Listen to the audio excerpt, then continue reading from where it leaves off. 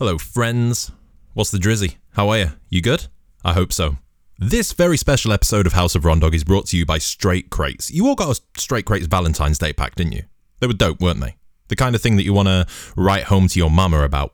Well, now you don't need to write home. You can pick up the Straight Crates Ultimate Mother's Day gift pack, which includes a mug with tea, coffee and biscuits, handmade soap and a bath bomb, a Bellini cocktail and a set of instructions on how to build it, and of course, a bottle of straight and narrow cocktail with 13 different options to choose from, so whatever your mum's into, Straight Crates has got her covered.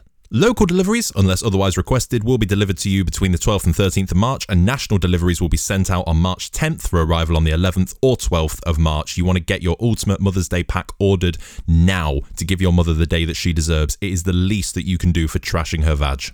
Besides this, you can of course still pick up a range of beers, snacks, what I believe are the best cocktails on the planet, and even merchandise from their website. I wear the Make Daiquiris Not War t-shirt to work out. It's a great fit. Makes my arms look really big. Makes me feel like a freak. That t-shirt makes me feel like fucking Brock Lesnar throwing a kettlebell around. Just a jacked fucking mutant of a man. Get that shirt if you want to feel like Havthor Bjornsson. So good. I may or may not have gone a little bit off track. Head on over to straightcrates.co.uk, straight spelled S-T-R-A-I-T, to place your order today. That's straightcrates.co.uk, S-T-R-A-I-T, to place your order today. Straight Crates. Don't let mum miss out. Ladies and gentlemen, let's get straight into it. I present to you the second episode of Storytime. Today's tale, Jack and the Beanstalk.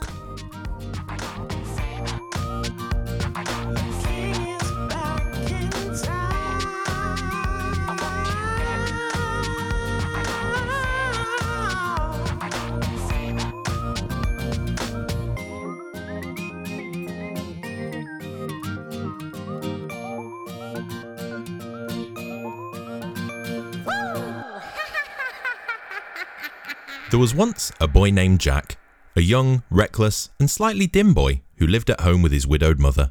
Several years ago, Jack's father had gone missing after taking a laptop to PC World for repairs, and the police called the house regarding the contents of his hard drive. He was eventually presumed dead. Jack's wild and careless attitude towards life had increasingly taken its toll on the family funds. Whether it was paying to replace a neighbour's flock of sheep after an experiment with a book of matches went wrong, or investing in short stocks that he'd been told about by people who didn't actually know how to trade, money was becoming short. Money was so short, in fact, that the family were left with only two real possessions: the house they lived in and Bessie, their cow, who lived in the yard. It was a typical Tuesday morning, and Jack was laying in bed. The sun began to beam through the window and across his face, waking him up. Oh, Jesus Christ, that's bright. Oh, that's bright, that's bright, that's bright. Wake up, Jack! Shouted Jack's mother from downstairs. Bessie's tits are looking hefty, and Mama's thirsty. Fuck me, Jack whispered to himself. Jack made his way downstairs and began fixing himself breakfast, placing 2 wheat biscuits into a bowl and sitting at the kitchen table. Forgetting something? Asked Jack's mother. Jack let out a sigh. Will you please do it today? I've been on milking duty for a week now. My wrist is killing me. Yeah. Jack's mother replied, sarcastically. That's why it's killing you. Well, what's that supposed to mean? Asked Jack. Listen, go and milk the fucking cow or that Weetabix will become Yeetabix very fucking quickly. Jack sighed once more, stood up and headed outside.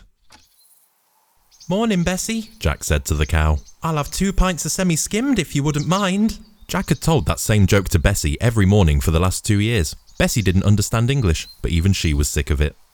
Jack began the milking process, giving Bessie a good firm squeeze, but to Jack's confusion, nothing was coming out. What's the matter, girl? Jack said to the cow, who, I say again, didn't speak English, because she was a cow. Jack persisted in trying to get a single drop out of Bessie, to no avail. So, Jack walked back into the house, where his mother was pouring a Straight Crates old-fashioned from a small glass bottle into a coffee cup to disguise her blatant problem with alcoholism, and she was given a small fright when she noticed Jack.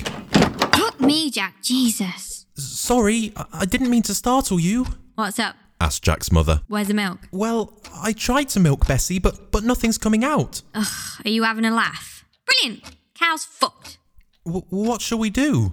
Jack's mother thought for a moment, then took a long sip of her coffee. Oh, fuck me, that's strong. What? Nothing. Listen, take the cow to the market, flog it as fast as you can. Don't tell anybody its tits are broken. Just make sure you get a decent price for it. Don't worry, Mum, replied Jack. I'll milk them dry. Just take the fucking cow to the market, Jack.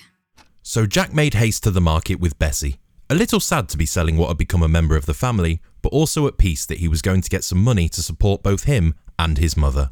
He approached the market's cattle dealer, remembering the advice his mother had given him, not to mention that Bessie couldn't produce milk. Good afternoon, Jack exclaimed to the dealer. Well, howdy there, young man, replied the cattle dealer. What can I be doing for y'all today? Well, I'm actually here to sell our cow.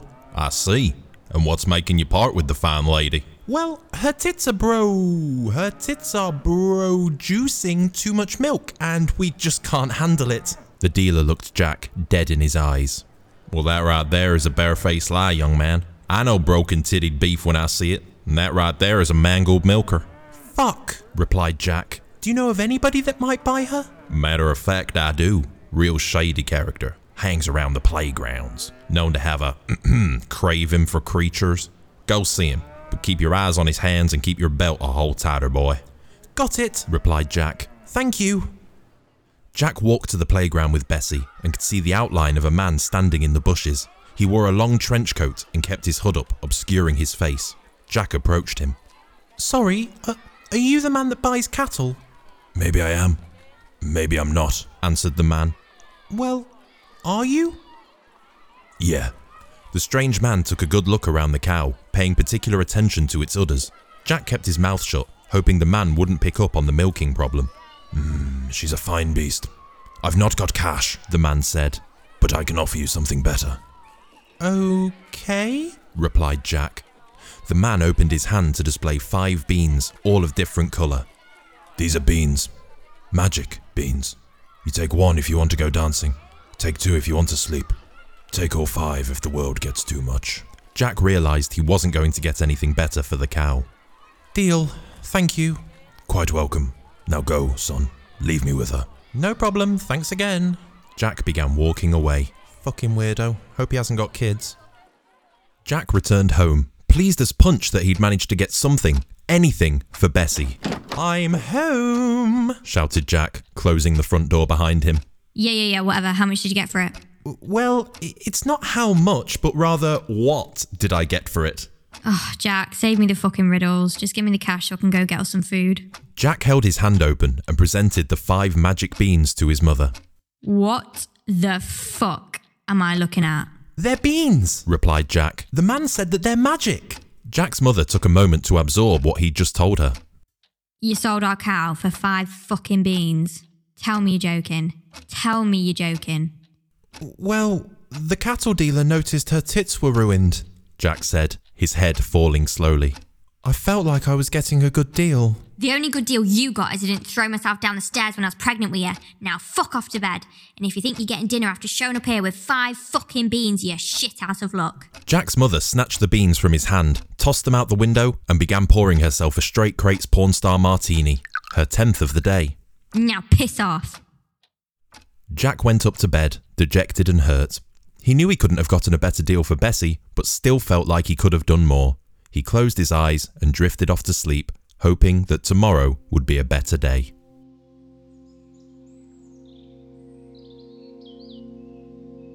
Night turned into morning, and the sun began to rise. But today, the early morning light didn't shine through Jack's window. Something was obscuring it.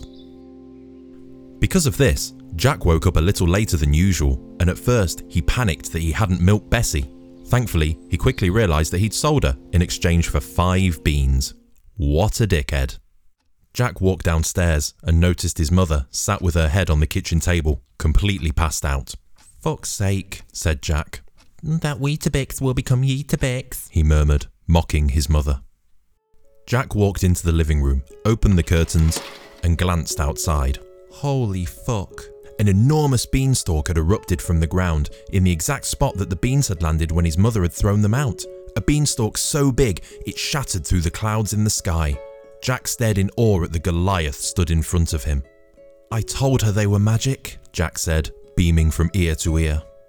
Jack donned his coat and shoes and quickly made his way outside. The sheer size of the beanstalk was almost indescribable. which makes doing an audiobook like this pretty difficult, not going to lie to you.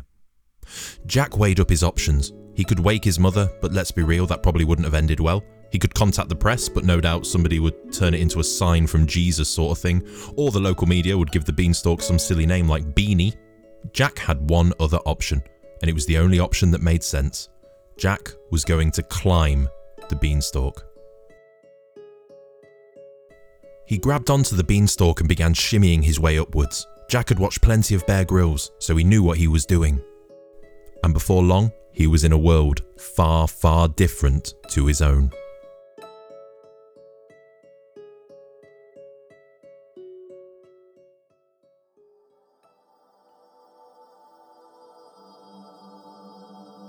Jack climbed to the very top of the beanstalk and found himself in a mystical new land high up in the clouds. The clouds magically provided a solid surface under Jack's feet, allowing him to stand and walk safely. In the distance, Jack could make out the figure of a big castle. A very, very big castle. "Well, I mean, I've come this far, what can go wrong?" said Jack as he began walking in the direction of the monumental structure.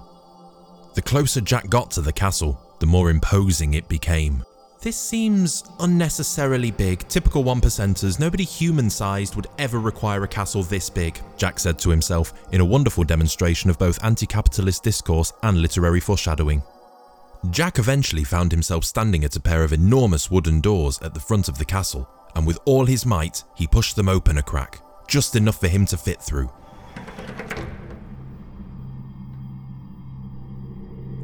The interior of the castle was like that of a palace. The floors were marble, the chandeliers were diamond, the rivets were gold, and Jack was no bigger than an ant, trying to comprehend the vast space in front of him.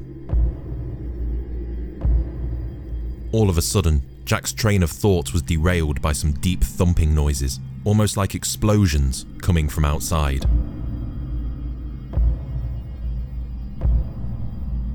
They were footsteps. Big footsteps.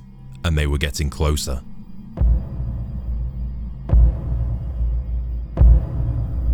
Jack began running as fast as he could across the gigantic marble flooring, trying to find a place to hide from whatever was approaching.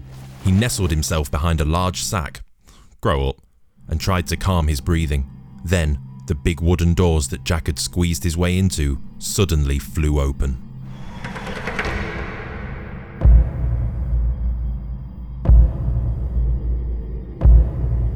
Jack peeked from behind the sack. Come on. And his mouth opened widely. Really? At what he saw. It was a man, but not like Jack had ever seen. A man befitting the size of the castle Jack was hiding in. A man who made the tallest tree look like a blade of grass. A man who could only be described as a giant. Fee, fi, fo, fum. I smell the blood of an Englishman. Be he alive or be he dead, I'll grind his bones to make my bread. With his reckless attitude, Jack couldn't resist having a pop at the big man. "I thought it was only strippers that grind men's bones to make their bread," Jack shouted. The giant suddenly looked in Jack's direction, and their eyes met. "Bollocks," said Jack. "Good gag, though." Jack came from behind the sack and began to sprint, immediately being pursued by the giant, who was gaining ground on him. Jack found a small crevice in a wall, far too small for anything other than a tiny insect, and squeezed his way through it. The crevice led to another room. Jack took a moment to regain his breath and composure. "I'm in deep shit here," said Jack. He took another couple of deep breaths before lifting his head and looking at the room he had found himself in. A room filled with gold. "Jesus," exclaimed Jack. "Why, this must be all the gold in the world." Jack began to hatch a plan. He needed to escape, and he needed money to rectify that monumental fuck-up with the cow a few chapters ago. He found a teeny coin purse on the floor and decided to fill his pockets and the purse with as much gold as possible and absolutely peg it.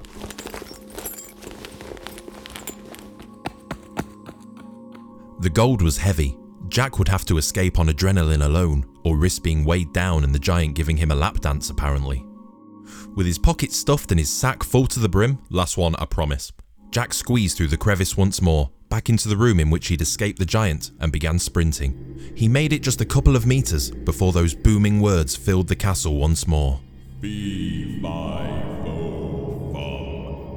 The footsteps of the giant began shaking the foundations of the castle as Jack forced his way back through the enormous wooden doors and began running across the clouds towards the beanstalk. "Stay away, you bone-grinding bastard!" yelled Jack as he jumped onto the beanstalk and began sliding down as if on a fireman's pole, thinking it would deter the giant. But he thought wrong.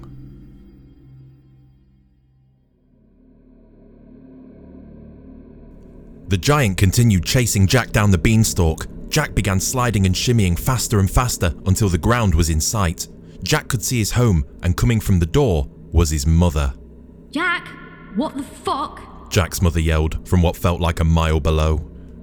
Magic beans! Beanstalk! Stripper giant! Jack's mother took a moment before responding. What?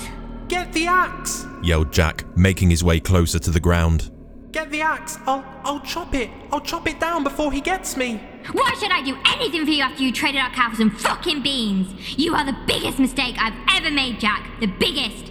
You and that shitbag paedophile father of yours. I'm glad he's dead. I wish it had been both of you. I wish it had been both of you! I have gold! Shouted Jack. So much gold! Pockets, sack, full of gold! Where did you say the axe was, sweetheart? Jack landed on the ground and his mother handed him the axe, and Jack began chopping ferociously at the base of the beanstalk. Fee-fi-fo. Yes, mate, blood and bread, we get it, give it a rest. Jack kept chopping to the final green thread of the beanstalk until it was sliced through entirely, and just like that, with the giant clinging to it, the beanstalk began to fall. Fee-fi-fo-fuck.